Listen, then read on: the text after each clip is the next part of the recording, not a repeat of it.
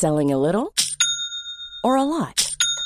Shopify helps you do your thing however you cha-ching. Shopify is the global commerce platform that helps you sell at every stage of your business. From the launch your online shop stage to the first real-life store stage, all the way to the did we just hit a million orders stage. Shopify is there to help you grow. Shopify helps you turn browsers into buyers with the internet's best converting checkout. 36% better on average compared to other leading commerce platforms. Because businesses that grow, grow with Shopify. Get a $1 per month trial period at shopify.com/work. Shopify.com/work. When it comes to your finances, you think you've done it all. You've saved, you've researched, and you've invested all that you can.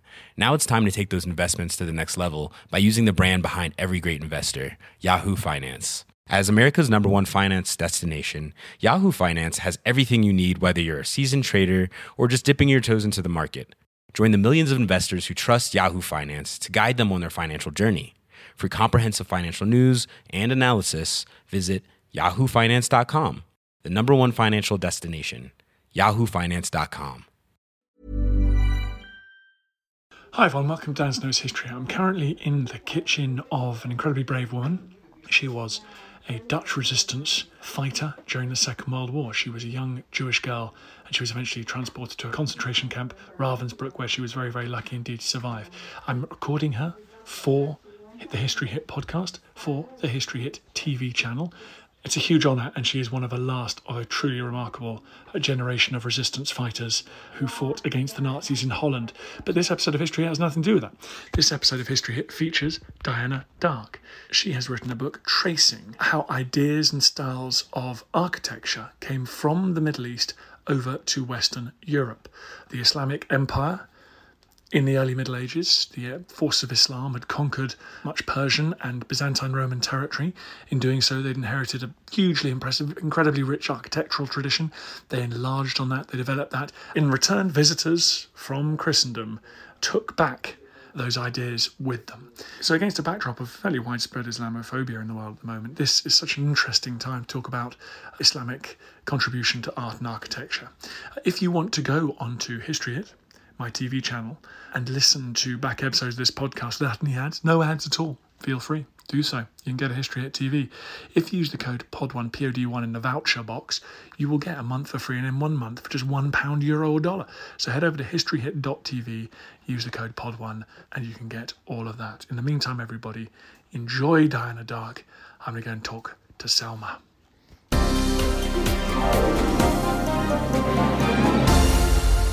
Diana, great to have you on the podcast. Well, thank you very much for inviting me. Now tell me, Diana, what sort of period are you talking about? When is this sort of peak time when there was this gulf in architectural engineering ability between Western Europe and the Middle East, the Levant? Well, the peak period really is in what we call the Gothic period. In the Middle Ages, this is where so much misinformation crept in.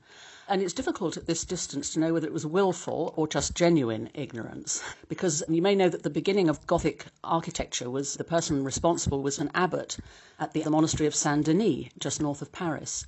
He is now recognised as the sort of father of Gothic architecture. Saint-Denis is the very first sign of Gothic architecture. And so, of course, that then led to a massive spread of that style, and it became a competitive thing. I mean, these Gothic cathedrals spread all over France. Every bishop wanted one that was bigger and better than the last one. And he claimed the philosophy of it was based on the disciple of Paul, who was called Dionysius in those days, so Denis today. And he claimed that this disciple of Paul had written this book called The Celestial Hierarchies, which is all about Neoplatonism and the philosophy of light. And Gothic architecture is all about letting in light. However, much later it was established that this was a case of mistaken identity. The so-called Denis was in fact Pseudo-Denis, a Syrian early 6th century monk who was pretending to be the first Denis. And then this all became conflated with the identity of the martyr. I mean, you go to Saint-Denis in Paris where they buried some of the medieval kings of France. It does feel very Eastern Mediterranean, doesn't it? You just look, even a novice like me can tell there's something a bit fishy about how that didn't just burst out of nowhere. What was going on in the Eastern Mediterranean, now Syria, which enabled that transmission? I mean, it must have been a very lively architectural culture of building and design over there. Well, of course, that's right. The thing that's so surprising, actually, in my researches was to discover how much people moved around. So all these abbots were busy travelling all over the place. And, of course, pilgrims were travelling. And one of the biggest shrines in the 5th century was actually in Syria, that's St. Simeon Stylites, the basilica that was then later built there, became a huge pilgrimage site, the biggest in the world at the time. I mean, before Hagia Sophia was built, 50 years after that, it was the biggest church space, if you like, in the world. So this was a huge draw to pilgrims who were busy travelling over there and merchants. And of course, when the abbots then started to travel, so the abbot of Monte Cassino travelled over to Amalfi to try to buy a gift, actually, of lavish silks as sort of a bribe, if you like, for the future king of the Roman Empire. When he was in Amalfi, he noticed that their cathedral had these pointed arches, and he thought, oh, I like those. So he said, I want some in my monastery. So he actually ordered the same ones, the same craftsmen, the same materials to all be shipped to him. So that then was built at Monte Cassino. And then the abbot of Cluny, which was the most powerful, Benedictine monastery at the time, he went over to Monte Cassino, saw the arches and thought, oh, I like those too. So he then ordered exactly the same thing. And so once Cluny, the most powerful monastery at the time, had these pointed arches, of course, suddenly everybody wanted them. And so the transmission originally that the Amalfi merchants had copied the pointed arches on their cathedral from the Mosque of Ibn Tulun in Cairo, which is where their merchants were doing an awful lot of trade. A huge amount of trade, basically, was coming into the Italian coast, all of those Italian cities. And the extraordinary thing is that the more I started to dig, even further back than that, the more you find. So Ravenna, for example, where there is a lot of early Christian architecture, and people say, oh, it's Byzantine. So people think, oh, it's Greek. Therefore, of course, Europe is in some way responsible, whereas in fact there's a huge Syrian backstory to Ravenna, and every single bishop of Ravenna up until the year 425 was Syrian, and the patron saint of Ravenna, St. Apollinaris, was a native of Antioch, who was meant to have been sent to Ravenna to preach Christianity by the Apostle Peter from Antioch. And I've just been to Ravenna, actually. I mean, during July, I've had the chance to travel, by car quite a lot across Europe, revisiting some of these sites. And it's just really hit me. You step into these buildings, and I can just see that Syrian influence everywhere. I mean, I recognize the colours, because it's so similar to early Syriac churches and monasteries, only a handful of which still exist, and only a handful of which still have their original mosaics. And in fact, those ones are in the region known as the Tur Abdin in southeast Turkey. Just a few there still have it. So a lot of the rest has just been lost, of course, over the course of history.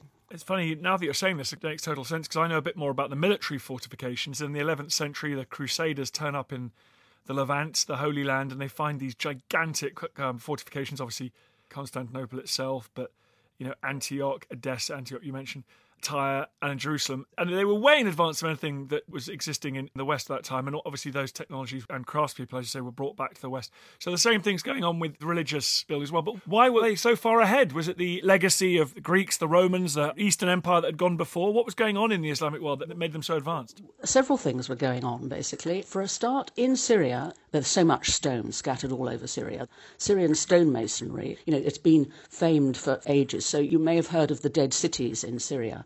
They actually were only made a UNESCO World Heritage Site in June of 2011, just a few months after the war in Syria began.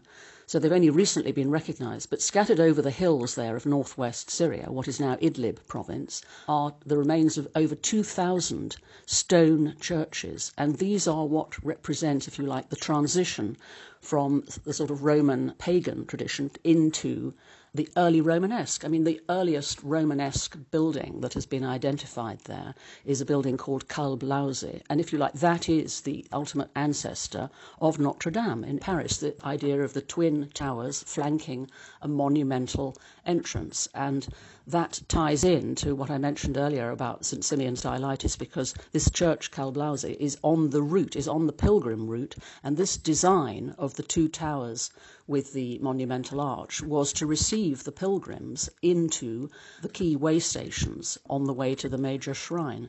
So that's one of the reasons, the skill of the stonemasonry. And then, of course, the early Umayyads, the first dynasty of the Umayyads, they had a natural sort of effusiveness in the way that they carved. So that sort of very flowery carving with man intertwined with nature, which is what Gothic architecture then takes from there. And then on top of that, you've got all the scientific advances of the geometry and the vaulting system. This is where they first learnt to build complex vaulting systems, and this was under the Abbasids in the Islamic golden age of science. And so the skill that they already had with stone combined with their understanding of geometry and how to hold up buildings, and of course they realized very early on that the pointed arch is actually stronger than the round Romanesque arch. So as they realized that, the strength of those vaults then, which of course are all pointed when you look up at a vaulted ceiling, and the ribs are what are holding it all up, and it's a very, very complex geometry. It was that combination, actually, that is what really worked on it. And just while I think to mention it, actually, you referred to the military transferences, if you like. That is also incredibly clear to see. I mean, I mentioned this in the book as well, the military borrowings. And it was Richard the Lionheart, when he returned from the Crusades, having seen their advanced technology, if you like, with their matriculation boxes, and the building different shapes, sort of rounded shapes, he came back and built Chateau Gaillard, overlooking the Seine, and used all those new technologies there, built it incredibly fast within 2 years. And although it's heavily ruined now, you can still go there and see it. I actually saw it just last week. Once your eye is attuned to all these Islamic influences, you can really pick them out. I mean, it's a wonderful thing because you learn to see all these buildings with different eyes, and it actually enriches your experience of it. You get to understand the backstory, because all these buildings have got colossal backstories, a lot of which is political and tied in with the religion of the day. I mean, I think of it as a sort of giant circular jigsaw is how I came to think of the whole thing as I was putting this book together. I love Chateau Gaillard. It's one of my favourites as well. From there, does it develop a life of its own and convenient for Western Europeans to ignore their roots in the Levant? Yes, the other, of course, major way in which all these influences came in, way before the Crusaders, is through Spain, of course. And again, I found it actually deeply shocking last year when I went to Cordova to visit the Mesquita there. And having studied it as a building, I was just absolutely shocked to see how the Spanish have sort of airbrushed the whole Islamic backstory of that building, out of history, basically. So they don't talk about the Umayyads. They don't talk about the fact that the person who built that mosque in the first place was a Syrian. I was going to Cordoba looking for Damascus, and I found it, of course. I knew what to look for, but it was not mentioned in any of the literature there. The whole backstory, the Syrian backstory of that, is very, downplayed in Spain. So there, in the Cordova Mesquita, you can see rib vaulting, which is incredibly early. This is 9th century rib vaulting, because this was built in an extension by the later caliphs. There's the most, what they call now, they call it a chapel, because of course the Mesquita, so-called, is dripping with crucifixes and cherubs and playing holy music the whole time, Christian music. It's been completely culturally appropriated. It's quite jarring, actually, for somebody like me to go into a building of that sort. But this is what they call the Chapel Villa Viciosa. Just recently, 2 or 3 years ago, some scholars got permission, architects, to go in and examine the vaulting of that chapel. And what they found astonished them. They said it was the most perfect piece of engineering they had ever seen, and it had never required structural repair in 1,500 years. And they just marvelled at the degree of precision of geometry that the masons doing this building were capable of then. And of course, because it was then in Spain, and then that all feeds into what was happening with the Reconquista and a pilgrimage route to Santiago de Compostela. So what happened then was that those early Islamic buildings, the vaulting systems, were copied, basically, and found their way then into early churches along the route of the Santiago de Compostela. And this ties back into Cluny, because, of course, Cluny was funding that pilgrimage route, and it was building Cluniac shrines all the way along it in order to, obviously, get money out of the pilgrims coming along. I mean, the whole thing is a huge sort of money-making enterprise. And so this is how, incrementally, all those features, all those Islamic features appear in European architecture. And ultimately, by the time you then get to the Gothic, what we call Gothic, I mean, this in itself is ridiculous because the term Gothic only appeared in 1550 when it was used by an Italian art historian guy called Giorgio Vasari. And he also coined the term Renaissance. He was the first person to write those terms in a book. But before that, it was called Opus Francigenum, the work of the Franks. And that's what it was known as, the work of the Franks, because it was the French who first using that, if you like, thanks to all these links to their abbeys, their pilgrimage routes. And so it spread out, obviously, from France. So yes, these terms themselves, that we now use are also ridiculous because nothing could be further from Gothic, if you like, which one thinks of as sort of heavy and clumping, than the Gothic cathedral. And that's why Christopher Wren, 300 years ago, in his own studies, notes and memoirs, he wrote that the Gothic style should rightly be called the Saracen style. And, he was so right. And he explains why he thinks that. And so one of the things I do in the book is actually start off with Christopher Wren and say, look, this is what he, after a lifetime study of all these buildings, this is what he concluded. And he indeed used the vaulting system, the Saracen vaulting system, he calls it, in the dome of St. Paul's because he recognised it was the best. So, he openly acknowledges his debt to Islamic architecture and to their skill in vaulting systems specifically. I mean, obviously, St. Paul's, as it is today, is not a Gothic building, but he used it in the dome. He used this Saracen technology, to use his phrase, and he even draws diagrams explaining why it is the best system. But, of course, more obvious Gothic buildings that we've got in London, for example, Big Ben, the Houses of Parliament, is all part of the Gothic revival. You look at Big Ben, I mean, it's full of trefoil arches, pointed arches, ogee arches, all of which come from the Islamic world, without a shadow of a doubt. Nobody can possibly deny that. But it's not just those architectural features. I mean, pretty much every single feature of what we call Gothic architecture, apart from the flying buttresses, originated in the Middle East and is either, very, very early Christian and then taken over by Islamic architecture. Because again, it's all blended. This is the point, everything builds on everything else. So it's a very, very slow process. I mean, one of the things I learnt was how slowly architecture does actually change. It moves very, very slowly. So, for example, with the pointed arch, professors of architecture have done studies of all the arches across the Islamic world and tried to work out a dating system for them. And they discovered that the arch becomes 1 degree more pointed roughly every 25 years. I mean, that's how long it takes for the technology and the skill to just move that little bit further, to advance that little bit more. It's a very, very slow process. That's so fascinating. Diana, lastly, why is it important that people like you acknowledge the debt that Western European architecture owes to the Islamic world? Why does it matter? Well, it matters because, sadly, we've arrived at the point at the moment where most people think, nothing good ever came out of the Middle East. They just associate it with war and terrorism and chaos. And it's so deeply tragic to me that should be what most people's reaction to the Arab world and the Middle East is, and to Islam. There's a lot of Islamophobia around at the moment.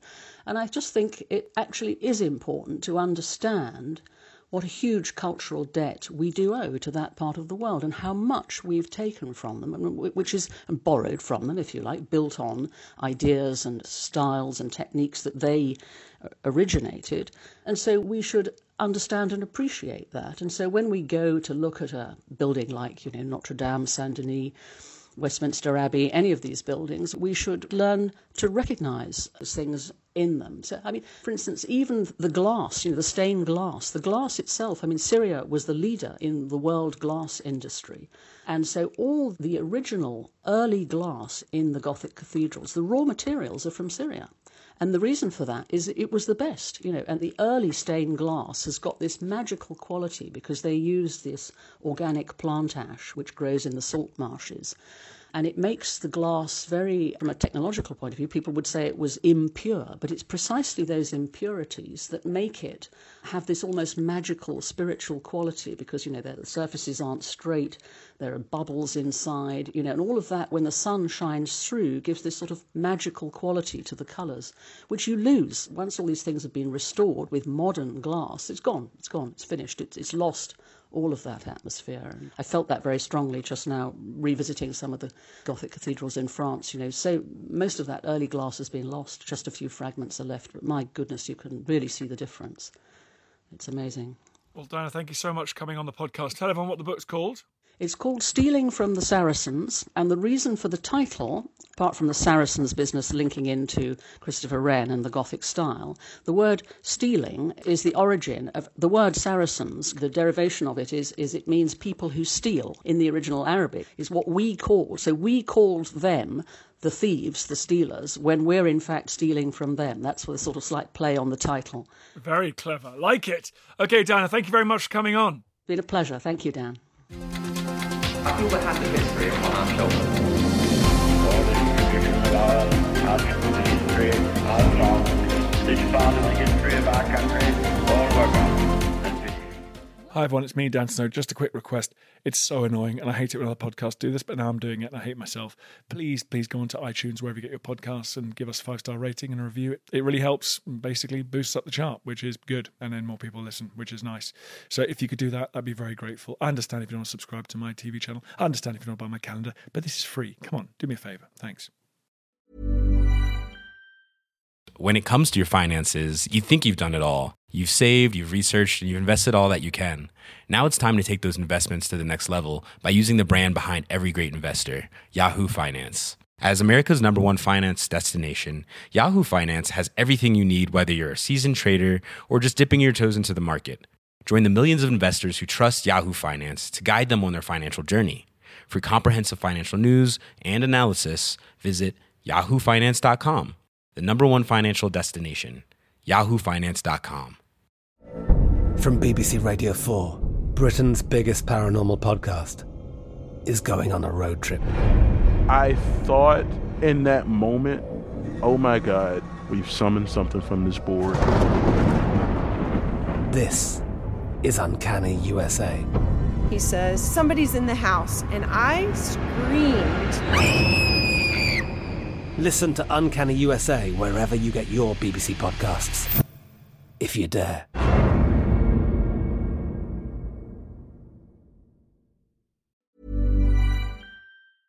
Thank you for listening to this episode of Dan Snow's History Hit.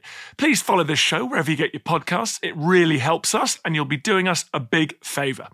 Don't forget, you can also listen to all of these podcasts ad-free and watch hundreds of TV documentaries when you subscribe at historyhit.com/subscribe. As a special gift, you can also get your first 3 months for just £1 a month when you use code DANSNOW at checkout.